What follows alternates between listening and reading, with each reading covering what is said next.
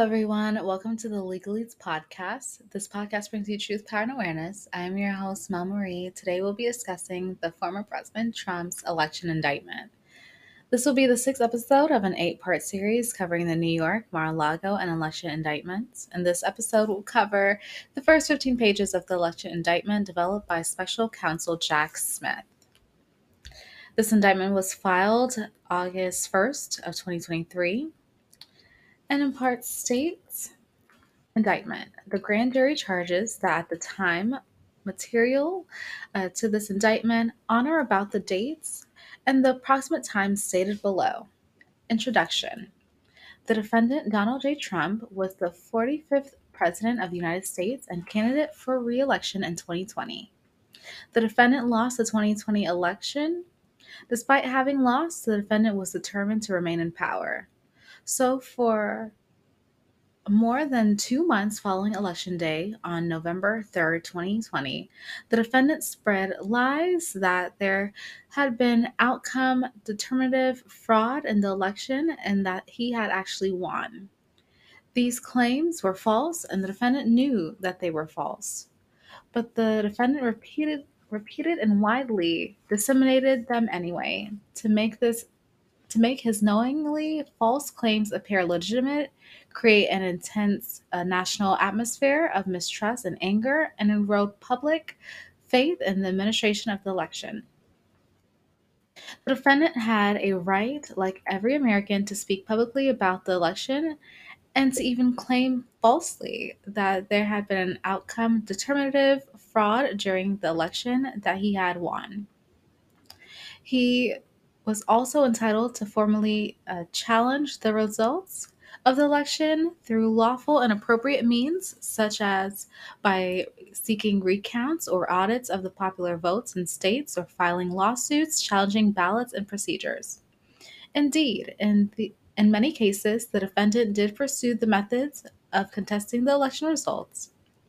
His efforts to change the outcome in any state through recounts, audits, or legal challenges were uniformly unsuccessful. Shortly after the election day, the defendant also pursued unlawful means of discounting legitimate votes and subverting the election results. In so doing, the defendant perpetrated 3 criminal conspiracies. A conspiracy to defraud the United States by using dishonesty, fraud, and deceit to impair, obstruct, and defeat the lawful federal government function by which the results of the presidential election were collected, counted, and certified by the federal government in violation of 18 U.S.C. 371. B. A conspiracy to corruptly obstruct and impede the January 6th congressional proceeding at which the collected results of the presidential election are counted and certified. The certification proceeding in violation of 18 U.S.C. 1512K, and C. A conspiracy against the right to vote and to have one's vote counted in violation of 18 U.S.C. 241. Each of these conspiracies, which built on widespread mistrust, the defendant was creating through pervasive and destabilizing lies about the election fraud, targeted the bedrock function of the United States federal government. The nation's process of collecting, counting, and certifying the results of the presidential election, the federal government function. Count 1. Conspiracy to defraud the United States. The allegations contained in paragraphs 1 through 4 of this indictment are alleged and fully incorporated here by reference. The conspiracy.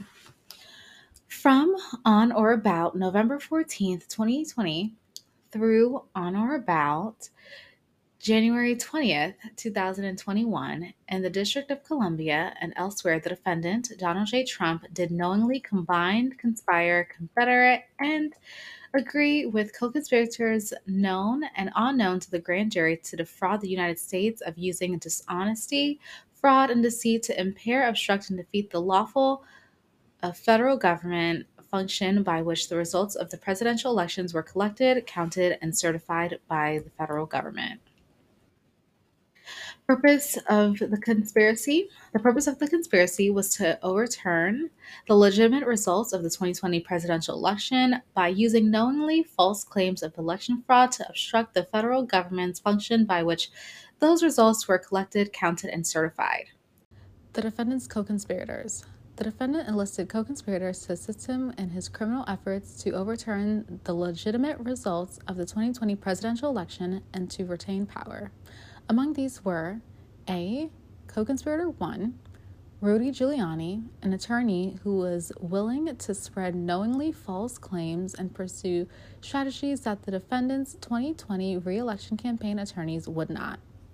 B. Co-conspirator 2, John Eastman, an attorney who devised and attempted to implement a strategy to leverage the vice president's ceremonial role overseeing the certification proceeding to obstruct the certification of the presidential election.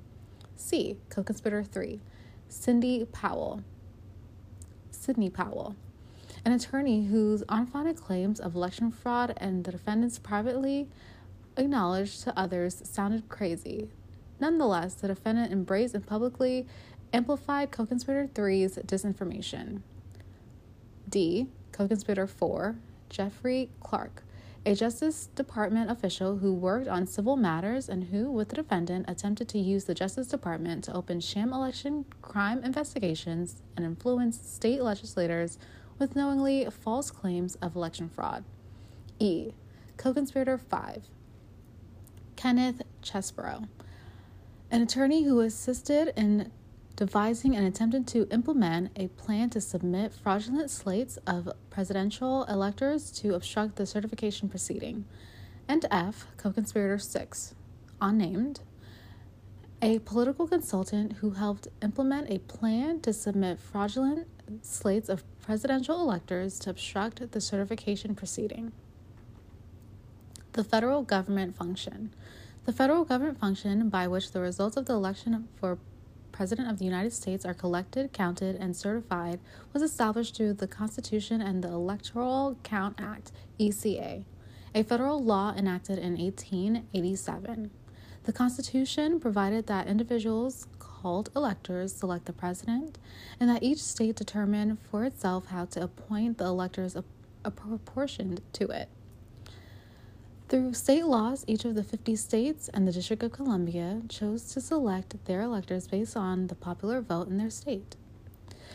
After Election Day, the ECA required each state to formally determine or ascertain the electors who would represent the state's voters by casting electoral votes on behalf of the candidate who had won popular vote, and required the executive of each state to certify to the federal government the identities of those electors.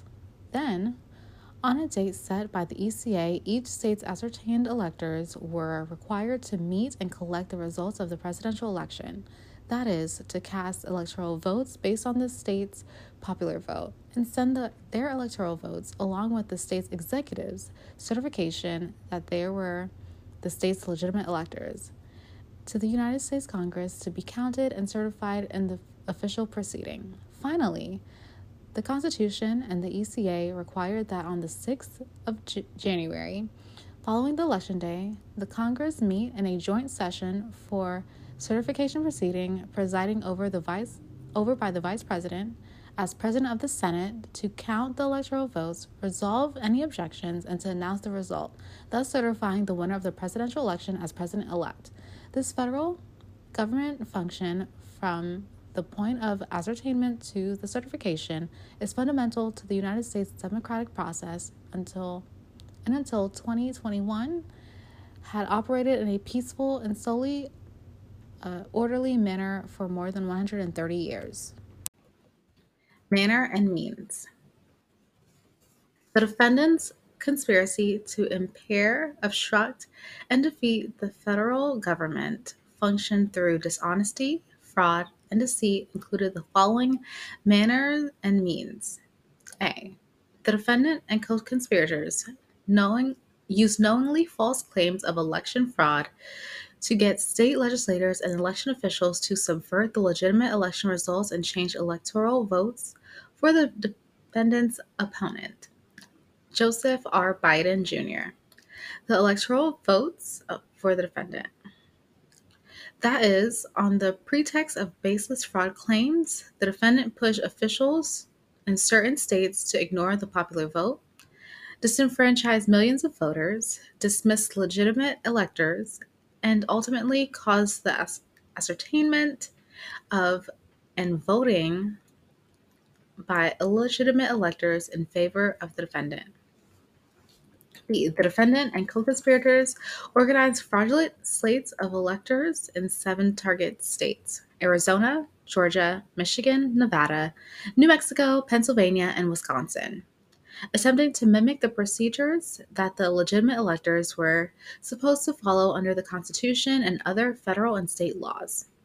This included causing the fraudulent electors to meet on the day appointed by the federal law on which legitimate electors were to gather and cast their votes, cast fraudulent votes for the defendant, and sign certificates falsely representing that they were legitimate electors. Some fraudulent electors were tricked into participating based on the understanding that their votes would be used only if the defendant succeeded in outcome determinative lawsuits within their state, which the defendant never did. The defendant and co-conspirators then caused these fraudulent electors to transfer their false certificates to the vice president and other government officials to be counted at the certification proceeding on January 6th.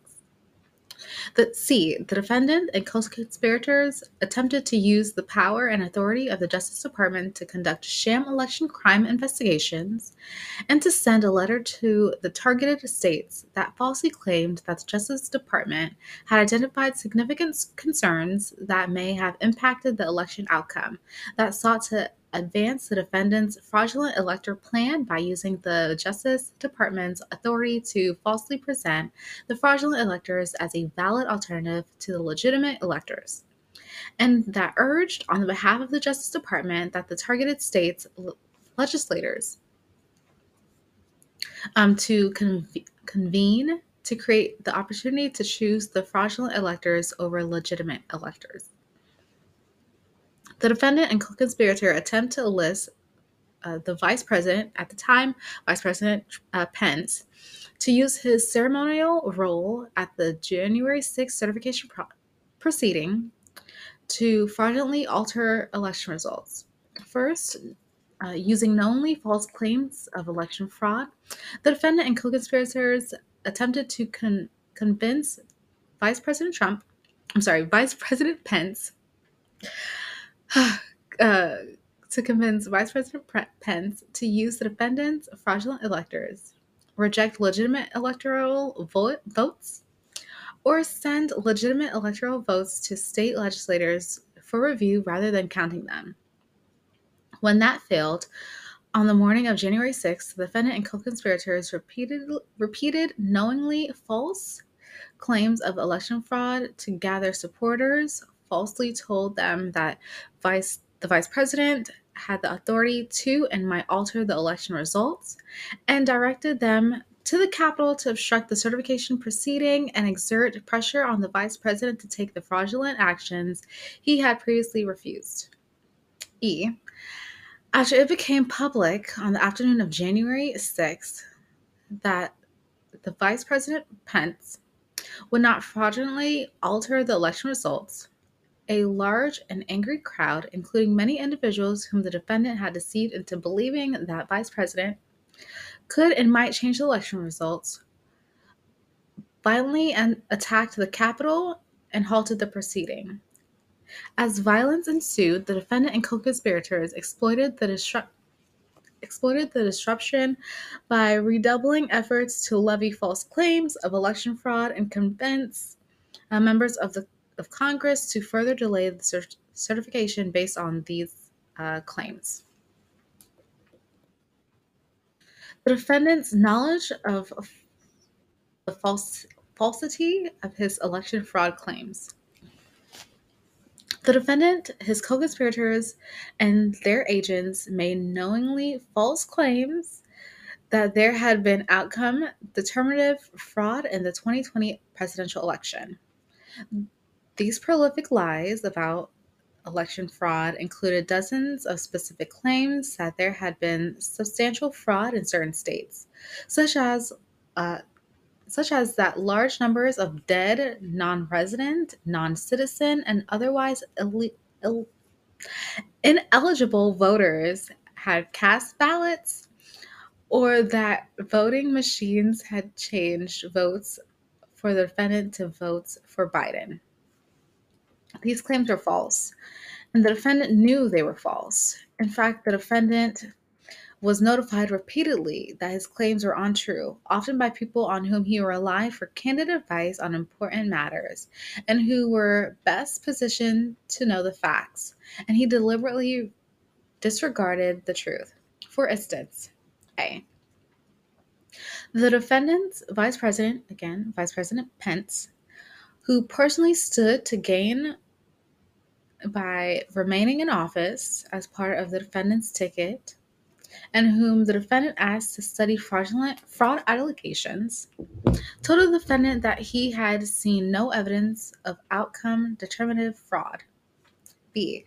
The senior leaders of the Justice Department, appointed by the defendant and responsible for investigating credible allegations of election crimes, told the defendant on multiple occasions that various allegations of fraud were unsupported.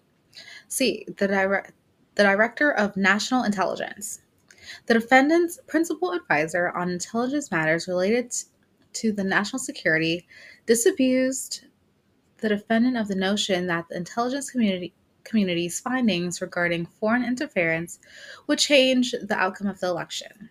And D. The Department of Homeland Security's Cybersecurity and Infrastructure Security Agency, CISA, whose existence the defendant signed into law to protect the nation's cybersecurity infrastructure from attack, joined an official multi-agency statement that there were no evidence any voting system had been compromised, and that declared the 2020 election the most secure in American history. Days later, the CISA director, whom the defendant had appointed, announced publicly that the election security experts were in agreement that claims of computer-based election fraud were unsubstantiated. The defendant fired him. And E. Senior White House attorneys selected by the defendant to provide him candid advice informed the defendant that there were no evidence of outcome determinative election fraud and told him that his presidency would end on Inauguration Day in 2021. F.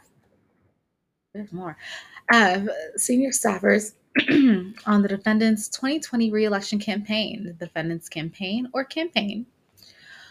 whose sole mission was the defendant's reelection, told the defendant on November 7, 2020, that he had only a 5 to 10% chance of prevailing in the election, and that the success was contingent on the defendant's winning outgoing vote counts or litigation in Arizona, Georgia, and Wisconsin. Within a week of that assessment, the defendant lost in Arizona, meaning he had lost the election. G. State legislators and officials, many whom were the defendant's political allies, had voted for him and wanted him to be reelected, repeatedly informed the defendant that his claims of fraud in their states were unsubstantiated or false, and resisted his pressure to act based upon them. H. State and federal courts. The neutral arbiters responsible for ensuring the fair and even-handed administration of election laws rejected every outcome determinative post-election lawsuit filed by the defendant, his co-conspirators, and allies, providing the defendant real-time notice that his allegations were meritless. The defendant widely disseminated his false claims of election fraud for months, despite the fact that he knew in many cases had been informed directly that they were not true. The defendant knowingly false statements were integral to his criminal plans to defeat the federal government function, obstruct the certification, and interfere with others' rights to vote and have their votes counted. He made these knowingly false claims throughout the post-election time period, including those below that he made immediately before the attack on the Capitol on January 6th. The defendant insinuated that more than 10,000 dead voters had voted in Georgia. Just 4 days earlier, Georgia's Secretary of State had explained to the defendant that this was false.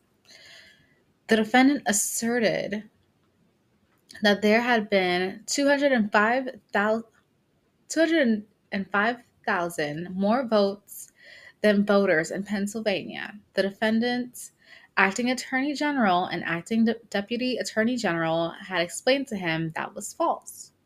The defendant said that there had been a suspicious vote dump in Detroit, Michigan. The defendant's attorney general had explained to the defendant that this was false, and the defendant's allies in Michigan state legislator, the Speaker of the House of Representatives and Majority Leader of the Senate, had publicly announced that there was no evidence of substantial fraud in the state. The defendant claimed that there had been tens of thousands of double votes and other fraud in Nevada. The Nevada Secretary of State had previously rebutted the defendant's fraud claims by publicly posting a Facts versus Smiths document explaining that Nevada judges had reviewed and rejected them, and the Nevada Supreme Court had rendered the decision denying such claims. The defendant said that more than 30,000 non-residents had voted in Arizona. The defendant's own campaign manager had explained to him that such claims were false, and the Speaker of Arizona's House of Representatives, who had supported the defendant in the election, had issued a public statement that there was no evidence of substantial fraud in Arizona. The defendant asserted that voting machines in various contested states had switched votes from defendant to Biden. The defendant attorney general, acting attorney general, and acting deputy attorney general all explained to him that this was false, and numerous recounts and audits had confirmed the accuracy of the voting machines. The criminal agreement and acts to the effect the object of the conspiracy. The defendant's use of deceit to get state officials to subvert the legitimate election results and change electoral votes. Shortly after the election, which fell on November 3rd, 2020, the defendant launched his criminal scheme. On November 13th, the defendant's campaign attorney conceded in the court that he had lost the vote count in the state of Arizona, meaning that based on the assessment of the defendant campaign's advisors had given him just a week earlier, the defendant had lost the election. So the next day, the defendant turned to Rudy Giuliani, whom he announced would spearhead his efforts going forward to challenge the election results.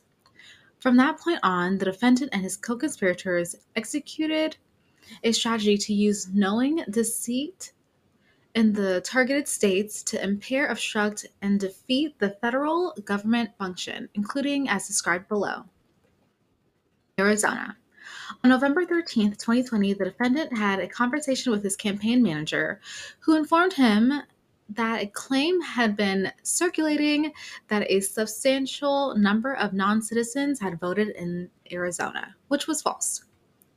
On November 22nd, 8 days before Arizona's governor certified the ascertainment of the state's legitimate electors based on popular vote, the defendant and Rudy Giuliani called the Speaker of the Arizona House of Representatives and made knowingly false claims of election fraud aimed at interfering the ascertainment of and voting by Arizona's electors as follows.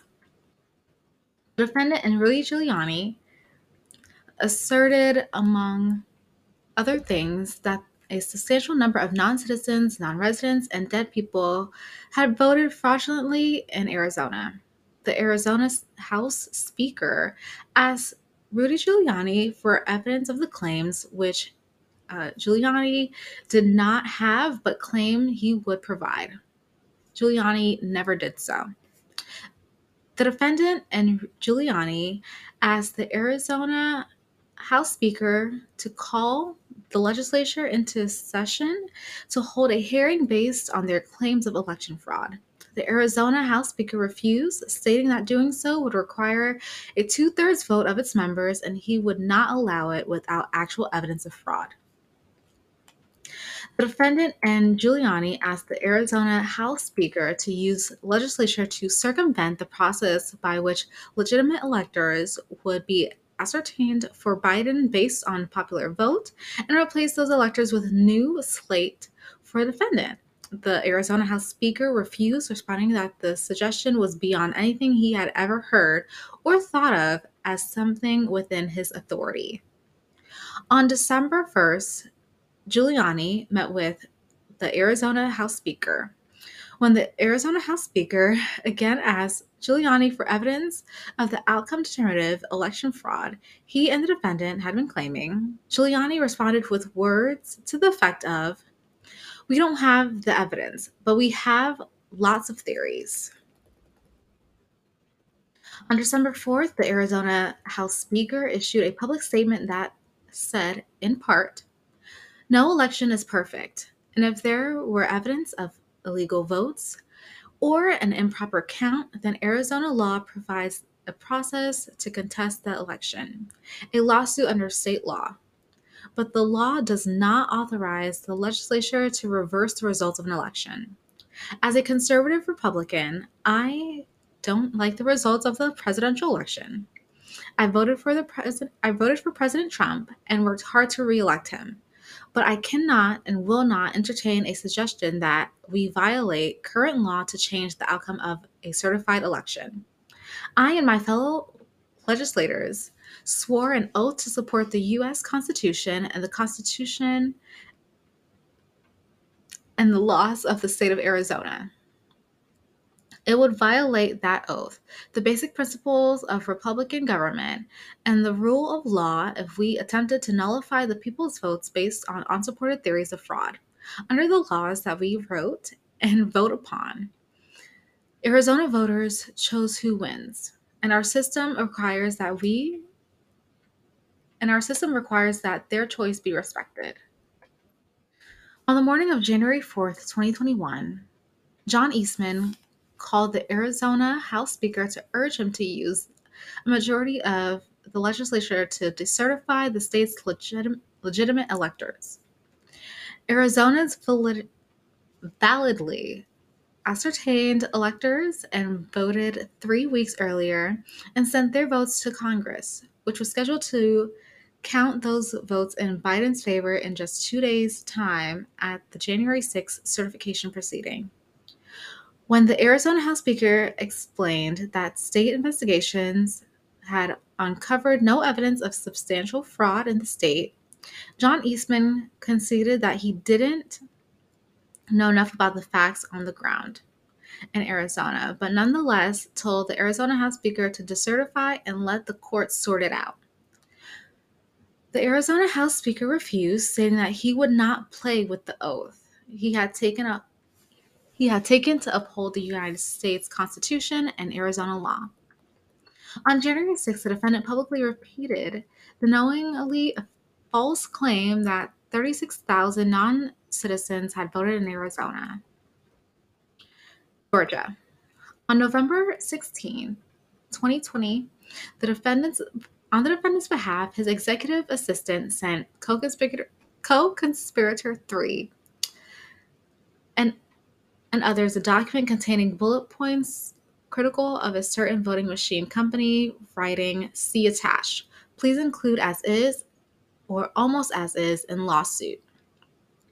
Co-conspirator 3 responded 9 minutes later, writing, in all caps, "It must go in all suits in Georgia and Pennsylvania immediately with a fraud claim that requires the entire election to be set aside. In those states and machines impounded for nonpartisan professional inspection. On November 25th, co-conspirator 3 filed a lawsuit against the governor of Georgia, falsely alleging massive election fraud, accomplished through the voting machine company's election software and hardware. Before the lawsuit was even filed, the defendant retweeted a post promoting it. The defendant did this despite the fact that he had discussed co-conspirator 3's far-fetched public claims regarding the voting machine company in private with advisors. The defendant had conceded that they were unsupported and that co-conspirator 3 was crazy. Co-conspirator 3's Georgia lawsuit was dismissed on December 7th. On December 3rd, Rudy Giuliani orchestrated a presentation to a judiciary subcommittee of the Georgia State Senate with the intention of misleading state senators into blocking the ascertainment of legitimate electors. During the presentation, an agent of the defendant and co-conspirator 1, Giuliani, falsely claimed that more than 10,000 dead people voted in Georgia. That afternoon, a senior advisor of the defendant told the defendant's chief of staff through text messages, quote, "Just an FYI, a campaign lawyer and his team verified that the 100,000 supposed dead people voting in Georgia is not accurate. It was alleged in co-conspirators 1's hearing today." The senior advisor clarified that he believed that the actual number was 12. B. Another agent of the defendant and co-conspirator 1, again Giuliani, played a misleading excerpt of a video recording of ballot counting at the State Farm Arena in Atlanta and insinuated that it showed election workers counting suitcases of illegal ballots. And C. Co-conspirator 2 encouraged the legislators to decertify the state's legitimate electors based on false allegations of election fraud. Also, on December 3rd, the defendant issued a tweet amplifying the knowingly false claims made in Rudy Giuliani's presentation in Georgia, quoting, "Wow, blockbuster testimony taking place right now in Georgia. Ballot stuffing by Dems when Republicans were forced to leave the large counting room. Plenty more coming, but this alone leads to an easy win of the state." Unquote. On December 4th, the Georgia Secretary of State's chief operating officer debunked the claims made at Rudy Giuliani's presentation the previous day, issuing a tweet stating, quote, "The 90-second video of election workers at State Farm Arena purporting to show fraud was watched in its entirety hours at GA Sec of State investigators. Shows normal ballot processing. Here's the fact check on it. On December 7th, he reiterated during the press conference that the claims that there had been misconduct at the same State Farm Arena was false. On December 8th, the defendant called Georgia Attorney General to pressure him to support an election lawsuit filed in the Supreme Court by another state's Attorney General. The Georgia Attorney General told the defendant that officials had investigated various claims of election fraud in the state and were not seeing evidence to support them. Also, on December 8th, a senior campaign advisor who spoke with the defendant on a daily basis and had informed him on multiple occasions that the various fraud claims were untrue, expressed frustration with that many of Rudy Giuliani and his legal team's claims could not be substantiated. As early as mid-November, for instance, the senior campaign advisor had informed the defendant that his claims of a large number of dead voters in Georgia were untrue. With respect to the persistent false claims regarding the State Farm Arena, on December 8th, the senior campaign advisor, wrote in an email, quote, "When our research and campaign legal team can't back up any of the claims made by our elite strike force legal team, you can see why we're 0 to 32 on our cases. I'll obviously hustle to help on all fronts, but it's tough to own any of this when it's all just conspiracy shit became beamed down from the mothership." On December 10th, 4 days before, Biden's validly ascertained electors were scheduled to cast votes and send them to Congress, Giuliani appeared at the hearing before the Georgia House of Representatives Government Affairs Committee. Giuliani played the State Farm Arena video again and falsely claimed that it showed voter fraud right in front of people's eyes. And it was, quote, on the tip of the iceberg. Then he cited two election workers by name, basically accused them of quite obviously passing around USB ports as if they are vials of heroin or cocaine, and suggested that they were criminals whose places of work, their home, should have been searched for evidence of ballots, for evidence of USB ports, for evidence of voter fraud. Thereafter, the two election workers received numerous death threats. On December 15th, the defendants summoned the incoming Attorney General, the incoming acting Deputy Attorney General, and others to the Oval Office to discuss allegations of election fraud. During the meeting, the Justice Department officials specifically refuted the defendant's claims about State Farm Arena, explaining to him that the activity shown on the tape Rudy Giuliani had used was benign.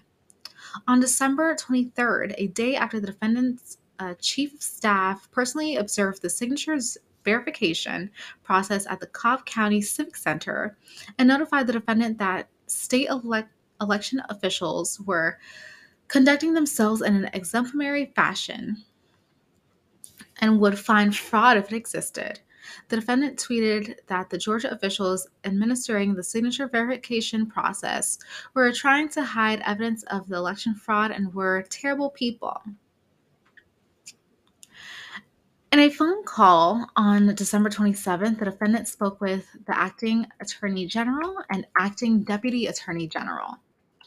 During the call, the defendant again pressed the unfounded claims regarding State Farm Arena, and the two Justice Department officials again rebutted the allegations, telling him that the Justice Department had reviewed videotape and interviewed witnesses and had not identified any suspicious conduct. On December 31st, the defendant signed a verification affirming false election fraud allegations made on his behalf in a lawsuit filed in his name against the Georgia governor. In advance of the filing, John Eastman, who was advising the defendant on the lawsuit, acknowledged in an email that he and the defendant had, since signing the previous verification, been made aware of some of the allegations and evidence by experts had been inaccurate, and signing the new affirmation with the knowledge and incorporation by reference would not be accurate. The defendant and co-conspirator, again, John Eastman, caused the defendant's signed verification to be filed nonetheless. And this is where we'll stop for the episode. The song of the week is Sierra's How You Roll, and that is it for today. Thank you so much for listening to the episode. Listen on all streaming platforms, and have a great day. Thank you for speaking our language. Bye.